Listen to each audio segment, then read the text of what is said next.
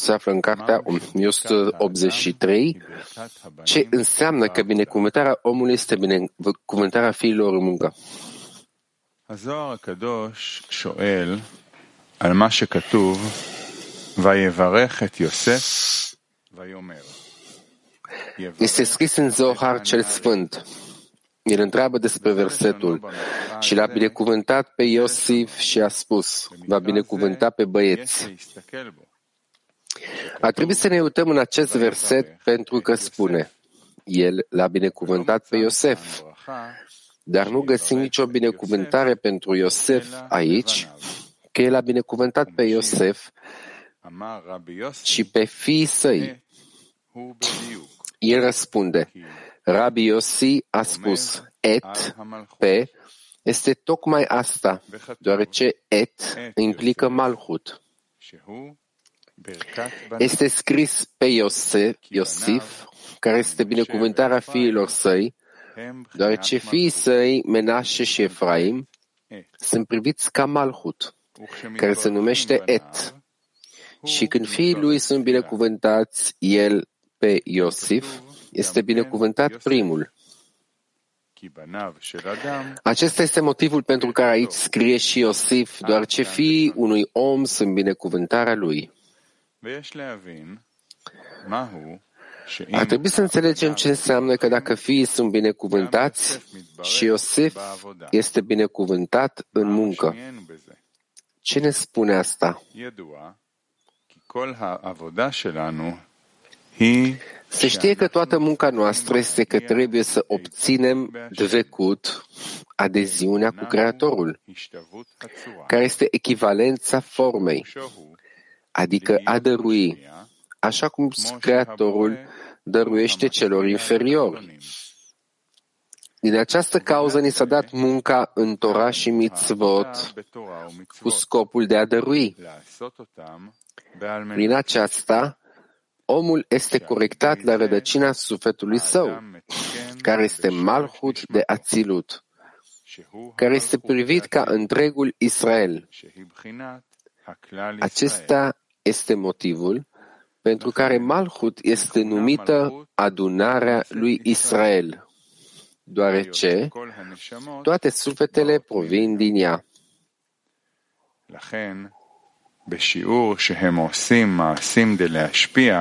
Prin urmare, măsura în care lucrează pentru a dărui, ei o fac pe malhut, numită Shechina, divinitate, să se unească cu Creatorul, numit Zeirampin sau Yesod de Zeirampin, pentru că Yesod este numit drept, care dăruiește lui malhut.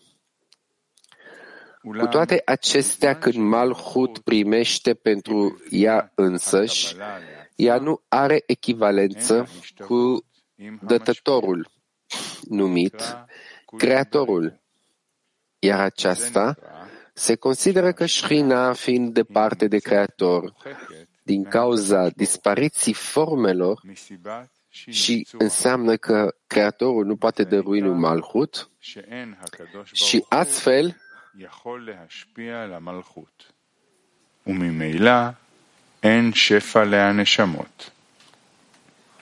cu toate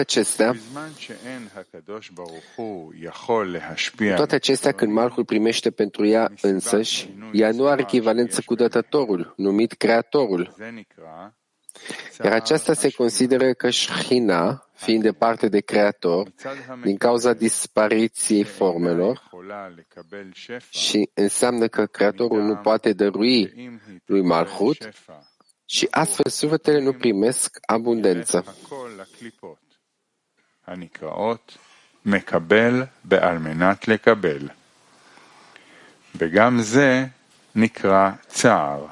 Când Creatorul nu poate dărui celor de jos, din cauza dispariției de formă dintre ei, aceasta se numește durerea Shechina, adică din perspectiva primitorului, ea nu poate primi abundența, pentru că dacă primește abundență pentru cei inferiori, totul va merge către clipot, coj, numite primire pentru a primi. se mai numește durere din perspectiva dătătorului, deoarece gândul creației este de a face bine creațiilor sale. Iar acum el nu poate oferi încântarea și plăcerea, pentru că tot ceea ce vor avea creaturile va merge la clipot. שלא יכול להיות ייחוד. היינו שהמשפיע ייתן שפע להמקבל. Prin urmare, dătătorului îi pare rău că nu poate da, ca o mamă care vrea să-și hrănească copilul. Dar copilul este bolnav și nu poate mânca. În acel moment există întristare din partea dătătorului. În cuvintele Zoharului se consideră că există întristare mai sus, că nu poate exista unificare, adică dătătorul să ofere abundență celui care primește. Cea care dă abundență celor de jos este numită Malhut, care primește abundență de la Zeramping. În cuvintele înțelepților noștri, aceasta se numește Israel își hrănește Tatăl din ceruri. Care este hrana? Este calificarea lui Israel să devină apt să primească abundență. Acesta este hrana lui, deoarece acesta a fost scopul creației, care este de a face bine creațiilor sale.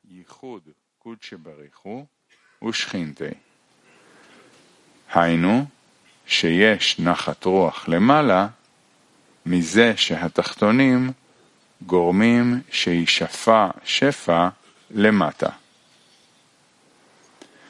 מה שאין כן, Prin urmare, atunci când cei de jos se angajează în Torah și mitzvot cu scopul de a dărui, ei provoacă unificarea deasupra, ceea ce înseamnă că și Malhut, care primește abundență pentru cei de jos, să devină un dăruitor.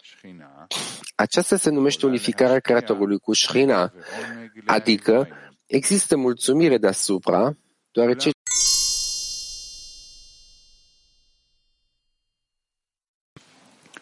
אולם יש להבין מדוע נקרא זה צער השכינה. cu toate acestea ar trebui să înțelegem de ce este numită durerea Shechina, deoarece Creatorul a creat lumea pentru a face bine creațiilor sale. Astfel, ar fi trebuit să fie numită durerea Creatorului, adică faptul că creaturile nu se angajează în Torah și mitzvot este motivul ca Creatorul să nu poată dărui. Așa că întristarea ar trebui să fie atribuită Creatorului și nu Shechina, numită Malhut. ואבי מורי זצ"ל אמר, מהו ההבדל בין הבורא?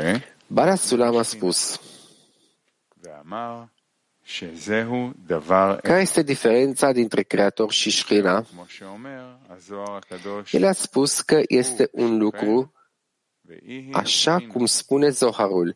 El este Shochen, locuitor, și ea este Shechina. הללו Aceasta înseamnă că ambele nume sunt un singur lucru, dar sunt lumină și cli. כלומר, Adică locul unde se dezvăluie Shochen se numește Shechina. שוכן מגולה, Prin urmare, נקרא שכינה. sunt același lucru, לכן, dar acolo unde lumina nu poate fi dezvăluită din cauza dispariției de formă, לא יכול להיות מגולה, dintre lumină și cli, se consideră că Shechina, unde ar trebui să fie revelat Shochen, este deficitară.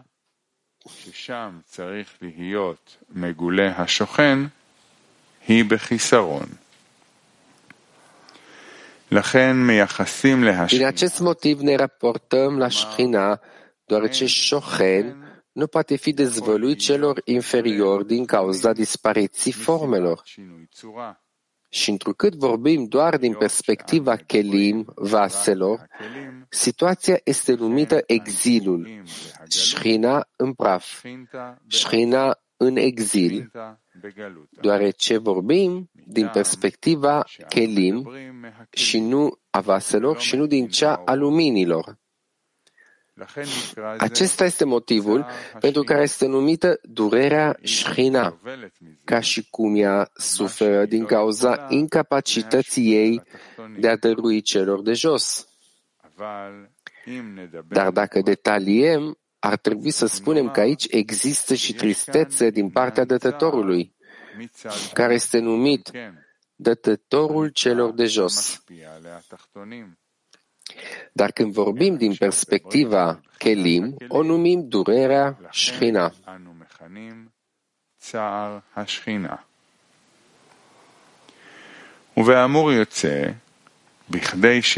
Conform celor de mai sus, pentru a avea mulțumire mai sus, este pentru că El a vorbit și s-a făcut voia Lui.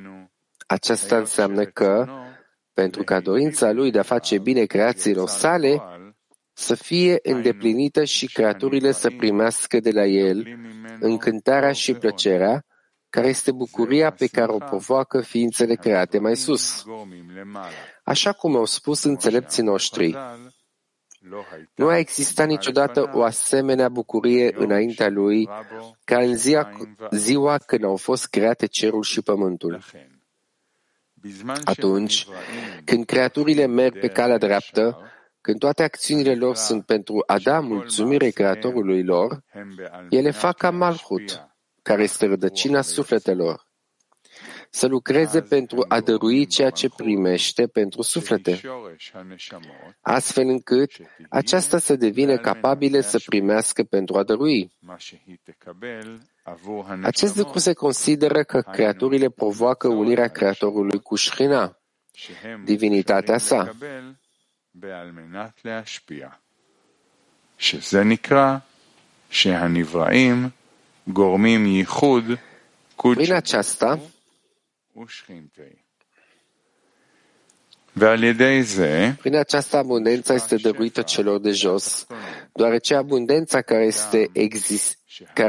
este extinsă este în scopul corectării, adică prin această primire, într-o manieră care este în echivalență de formă, există plăcere mai sus, deoarece în timpul primirii abundenței nu există nicio rușine acolo din cauza corectării pe care o primesc creaturile pentru a o dărui. Conform celor de mai sus, vom înțelege ceea ce am întrebat. Ce înseamnă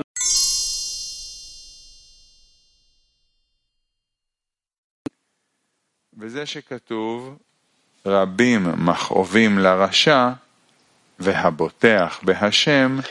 Acesta este sensul versetului. Multe sunt necazurile celor răi, iar pe cel ce se încrede în Domnul,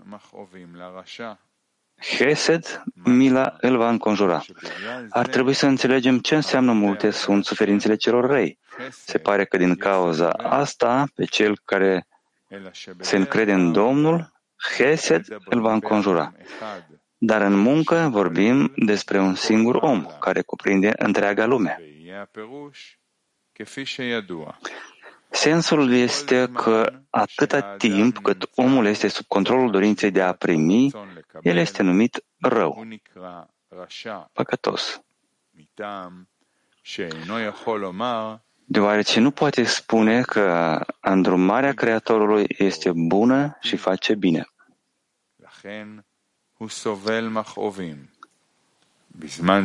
Prin urmare, suferă chinuri atunci când vrea să muncească pentru a dărui.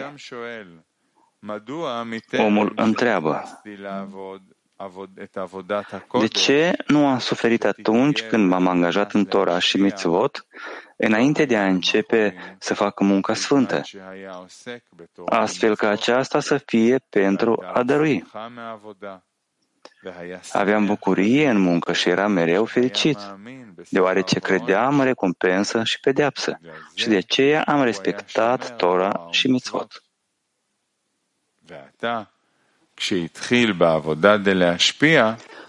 Dar acum că am început munca de dăruire, el simte durere când vrea să se angajeze în Torah și mitzvot și este greu să facă ceva de dragul Creatorului.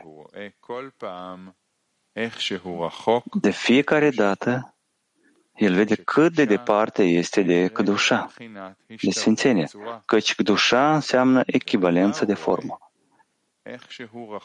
Iar acum el vede că este departe de aceasta. Răspunsul este că ar trebui să creadă că faptul că acum s-a îndepărtat mai mult de Creator și îl încearcă acest sentiment că acum este mai rău decât atunci când muncea pentru a primi răsplată. Nu este pentru că este cu adevărat mai rău decât înainte. Nu înseamnă că acum i s-a adăugat mai mult rău și din cauza lui el este mai rău.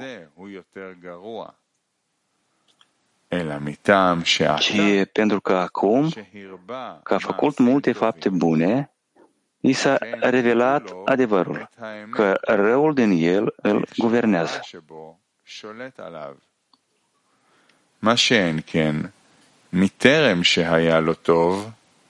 Înainte de a avea binele, nu îi se putea arăta adevărul, deoarece răul și binele trebuie întotdeauna echilibrați.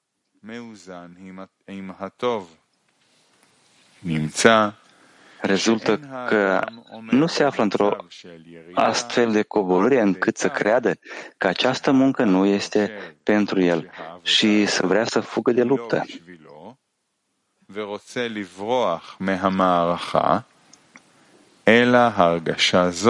Mai degrabă, acest sentiment îi vine tocmai atunci când are binele. כי מלמעלה נתנו לו להרגיש את אלו מצבים. Cu toate acestea, el crede în Creator, că i s-a dat de sus să simtă aceste stări de durere. În timp ce omul este încă la nivelul de rău, când nu poate crede într-o călăuzire a celui care dă delectare și plăcere, atunci când acel om învinge, el se numește cel care se încrede în Domnul. În acel moment, el este răsplătit cu Chesed și îl va înconjura. Ar trebui să interpretăm că îl va înconjura, Yesovevnu, provine din cuvântul Mesovav, consecință. Cu alte cuvinte, durele pe care le-au suferit cei răi au fost motivul pentru a merita Chesed, primind calitatea de Chesed. Rezultă că multe sunt suferințelor celor răi, i-au făcut să fie răsplătiți cu Chesed, adică cu milă.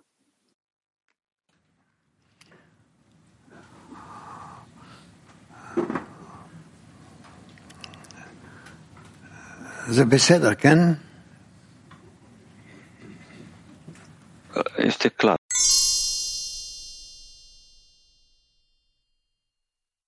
Nu este atât de complicat, e simplu.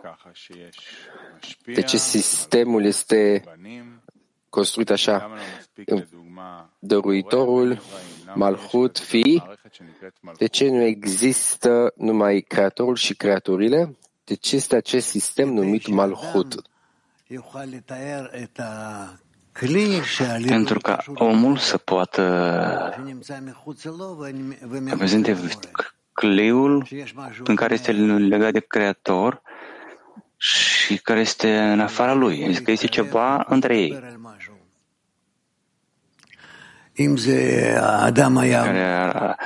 Cu ajutorul căruia ar putea să se apropie, să vorbească despre ceva, dacă omul s-ar simți pe sine, Creatorul nu ar putea lucra. Și dacă nu era acest sistem, se pare că ar fi fost totuși această fericire a Creatorului? Pe cum omul și-ar putea imagina că este în afara Creatorului și treptat ar putea să se apropie de el, să adere? De ce noi, creaturile, astfel să ne conectăm și să fim în legătură cu Creatorul? De ce trebuie această mamă a fiilor, care este acest punct de conducere, de relație dintre noi și ei? și Creator. Asta a fost făcută pentru ca noi să putem lucra cu forțele Creatorului. Și de aceea noi putem lăsa natura noastră și să ne unim cu natura Creatorului la un nivel oarecare între noi.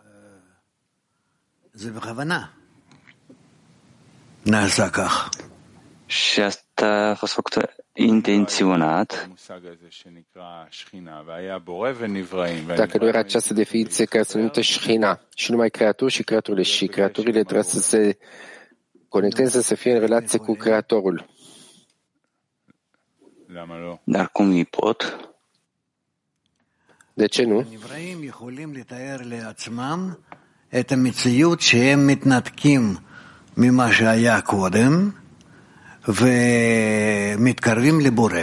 Creația trebuie să-și imagineze realitatea atunci când au fost deconectați, cum a fost mai înainte, și atunci să se apropie de Creator și atunci ei au oarecare guvernare asupra stărilor. Și asta dă omului posibilitatea să zică cine este el, unde el a fost, unde el vrea să fie și așa mai departe.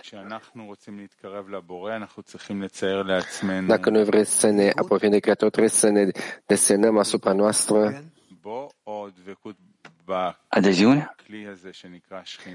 adeziune în el sau în acest vas care se numește Shechina, cel întreg.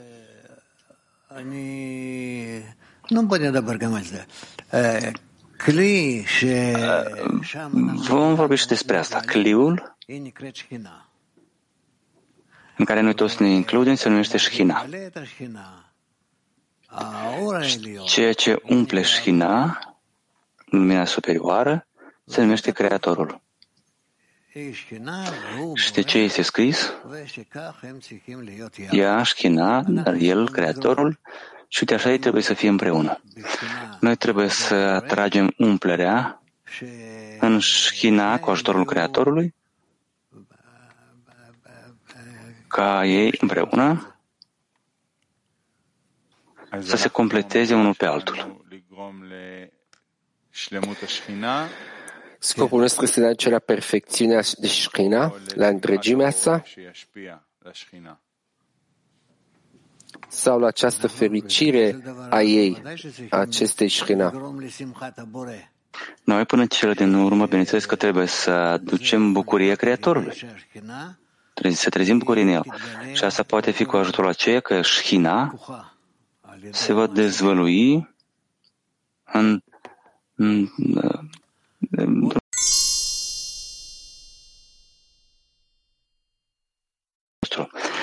încă ceva? Rabba scrie faptul că când fiii săi sunt binecuvântați, el este binecuvântat. Asta este ideea care trebuie să meargă în munca în grupul de 10? Acest principiu funcționează în toate acțiunile spirituale. Și ce spune asta? Că noi acționăm în chilim, în vase, și aici se dezvăluie Creatorul. Este un alt fel de a fi binecuvântat sau sunt alții care sunt binecuvântați? Cu ajutorul aceea că tu atragi adunarea de vase sparte și atunci, în măsura în care ei se unesc, lumina, după echivalența de formă, se dezvăluie în ei. Cum omul la nivelul de rău, Rasha, ajunge la acest nivel de a face parte din întreg.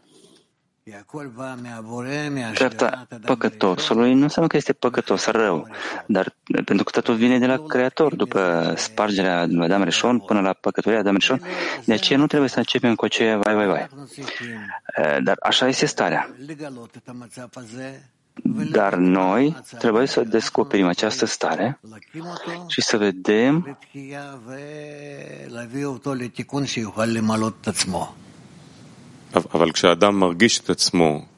un clip ca să-l aducem la corecție. Dacă omul se simte ca păcătos, asta vine de la superior. acum ajunge la situația în care are încredere în Domnul.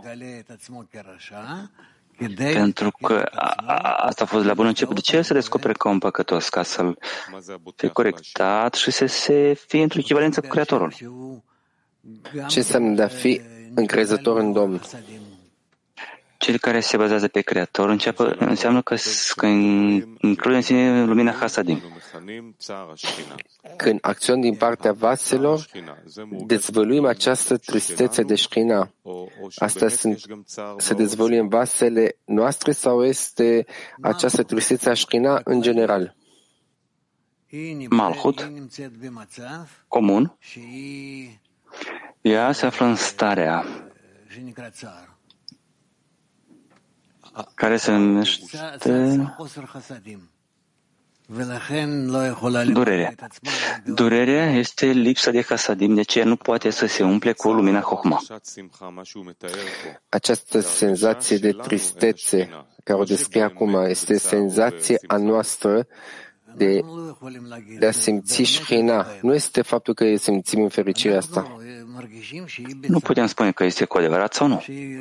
Noi simțim că ea este într-un necaz, într-o tristețe și cauza acestei stări suntem noi. Ce este tristețea? Creatorul sau Shechina?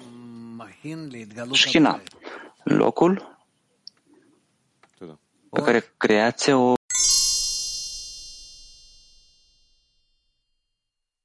da, Gilad. Rav, cum ceva care nu este artificial devine neartificial? Că vorbește aici despre tristețe, Shechina. Dar cum sunt descoperiți?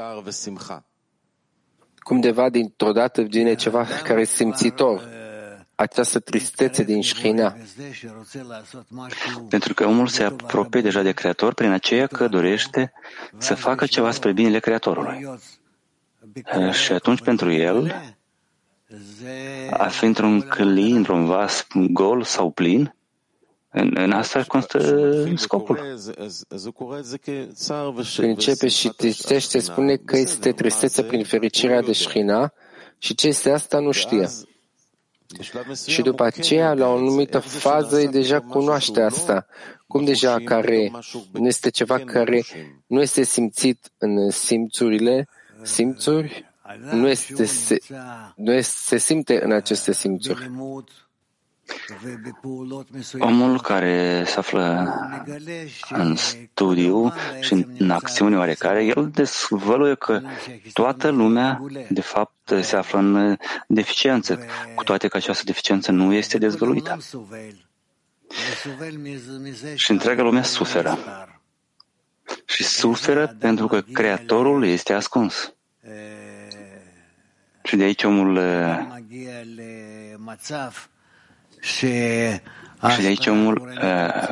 vine la starea când ascunderea trezește în el durere, nu că el nu are, dar pentru că Creatorul nu se descopere față de creație. Și atunci el se roagă pentru Shechina. Acesta este locul descoperirii Creatorului creației. Această definiție de Shechina devine un vas nou de simțire al său în care simte această tristețe în Shechina? Da, totul este de dragul Shechinei. Această Shechina este un vas de simțire a al Creatorului care și el simte acolo această tristețe în Shechina? Da. De fapt, primește un vas nou de simțire a Creatorului în care este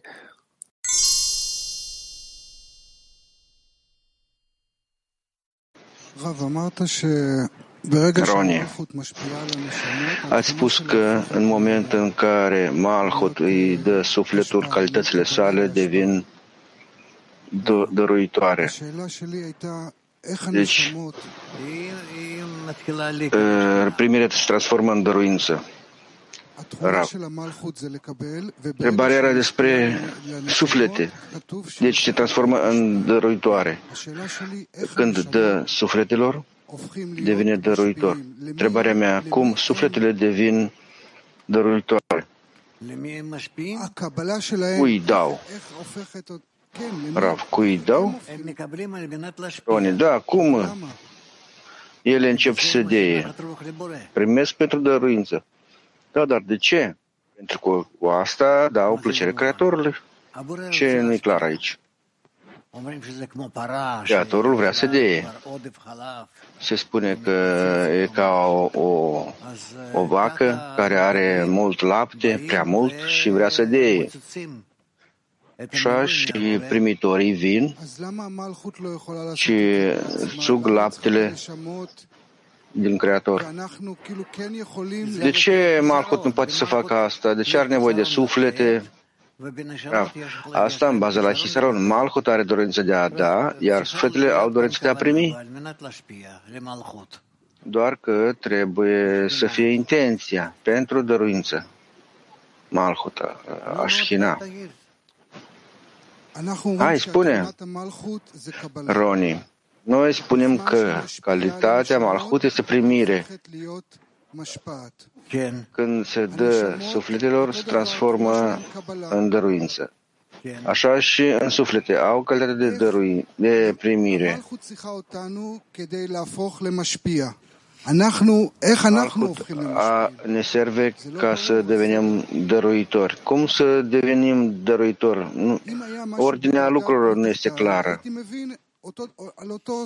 Dacă era cineva sub mine, această treaptă, aș fi înțeles această schemă, dar așa nu înțeleg. Rav, tu nu înțelegi cum un primitor devine dăruitor pentru că se schimbă intenția. Roni, de ce Malhut nu poate să schimbe intenția? De ce are nevoie de noi? Rav, pentru că este un sistem. Doar sufletele se află într-o stare când pot să schimbe starea acțiunilor. Asta este întrebarea mea. Care este diferența între acest sistem de suflete și sistemul superior? Da, pentru că ceea ce este în suflete este alt material, materialul primirii. De aceea, ei pot fi mai flexibili și să acționeze pentru primire cu intenție de a da. Și Malhut nu este așa?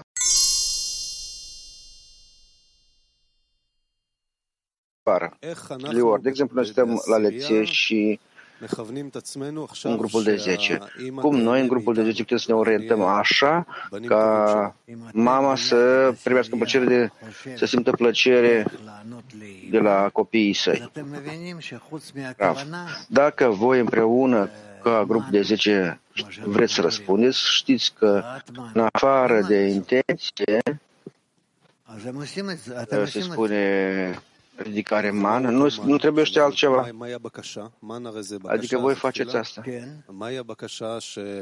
Ce este acest man? Este o cerință, o rugăciune? Ce e cerința asta? Rav. Asta ne dă toate condițiile ca să ne fie clar cum noi îndeplinim acțiunile de dăruință. Mulțumesc. Rav. Superiorul este capabil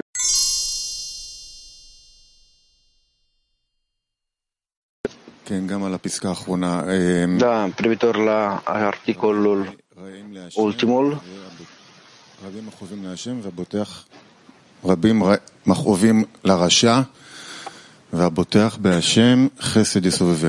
multă durere au păcătoșii și convinși în Creator îl înconjoară de milă. Adică omul care avansează în mers, li se revelează răul. Nu se acumulează răul, ci se revelează.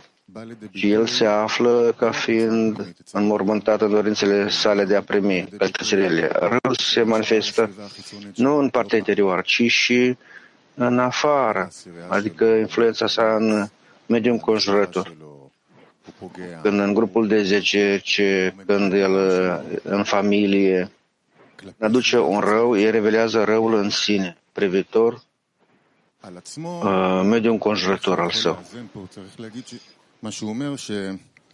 privitor la el însăși, să spună că omul trebuie să-și spună că dacă se revelează răul, atunci se revelează pentru că am de asemenea și binele și atunci omul depășește asta. Asta este în cazul când se merge corect. Dacă nu e corect, se revelează în ce mai mult rău, care nu poate să echilibreze cu binele și atunci explodează. Bine, și atunci el trebuie să corecteze. Rav, bineînțeles? Amit. Corectarea privitor sine însăși este clar că omul să înțelege ce trebuie să facă. Rav. El are hasadim, da, și vrea să se unească și așa mai departe. Ce este cu faptul că el face privitor mediul înconjurător al său? Cum acolo corectează? Rav. Creatorul corectează. Sunt astfel de stări, să spunem, nu în toate stările. Sunt multe stări unde se poate spune că Creatorul poate să corecteze. El nu controlează acolo? Controlul în general nu este acolo. Posibilitatea de a influența, de a schimba, în general nu. Să se gândească la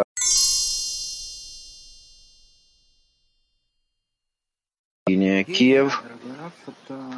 Vlad, da, dragule Rav, am vorbit despre Shechina, s-a spus că trebuie să dăm Creatorului plăcere cu faptul că noi ne unim Shechina. Cum noi în grupul de 10 facem asta? Adică cum noi putem să dăm plăcere Creatorului acesta, unind Shechina? Rav. Când noi ne unim împreună și vrem să revelăm Creatorul pentru ca să dăm lui plăcere, atunci fiecare dintre noi, el transmite partea sa a 10-a, ca și cum într-un calcul comun, și toate aceste părți care se unesc se ridică către Creator. Ce este această parte a 10 care noi o transmitem, care o dăm? Rav. Malhut. Malhut a fiecăruia dintre noi. Aceste malhuiot se unesc și influențează pe Creator. Creatorul îi primește și ridică. Vlad, se poate preciza, noi am învățat mereu că noi restrângem Malhut și transmitem ca și cum deasupra ei uniunea noastră. Rav, da, bineînțeles, așa și este. Da, da, acum spuneți că noi transmitem Malhut în Rav. Fiecare dintre noi are Malhut individuală, personală. Și, de asemenea, vrem să le unim toate aceste Malhut-uiot împreună. Și așa să revelăm. Așa e revelația.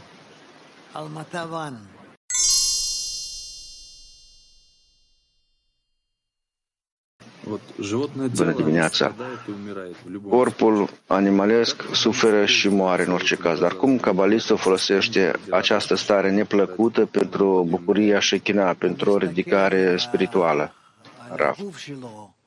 El privește corpul său, viața sa, ca o posibilitate. Ce poate să facă cu ajutorul corpului și cu aceste stări care vin în viața corpului, ce poate el să facă și deci folosește asta și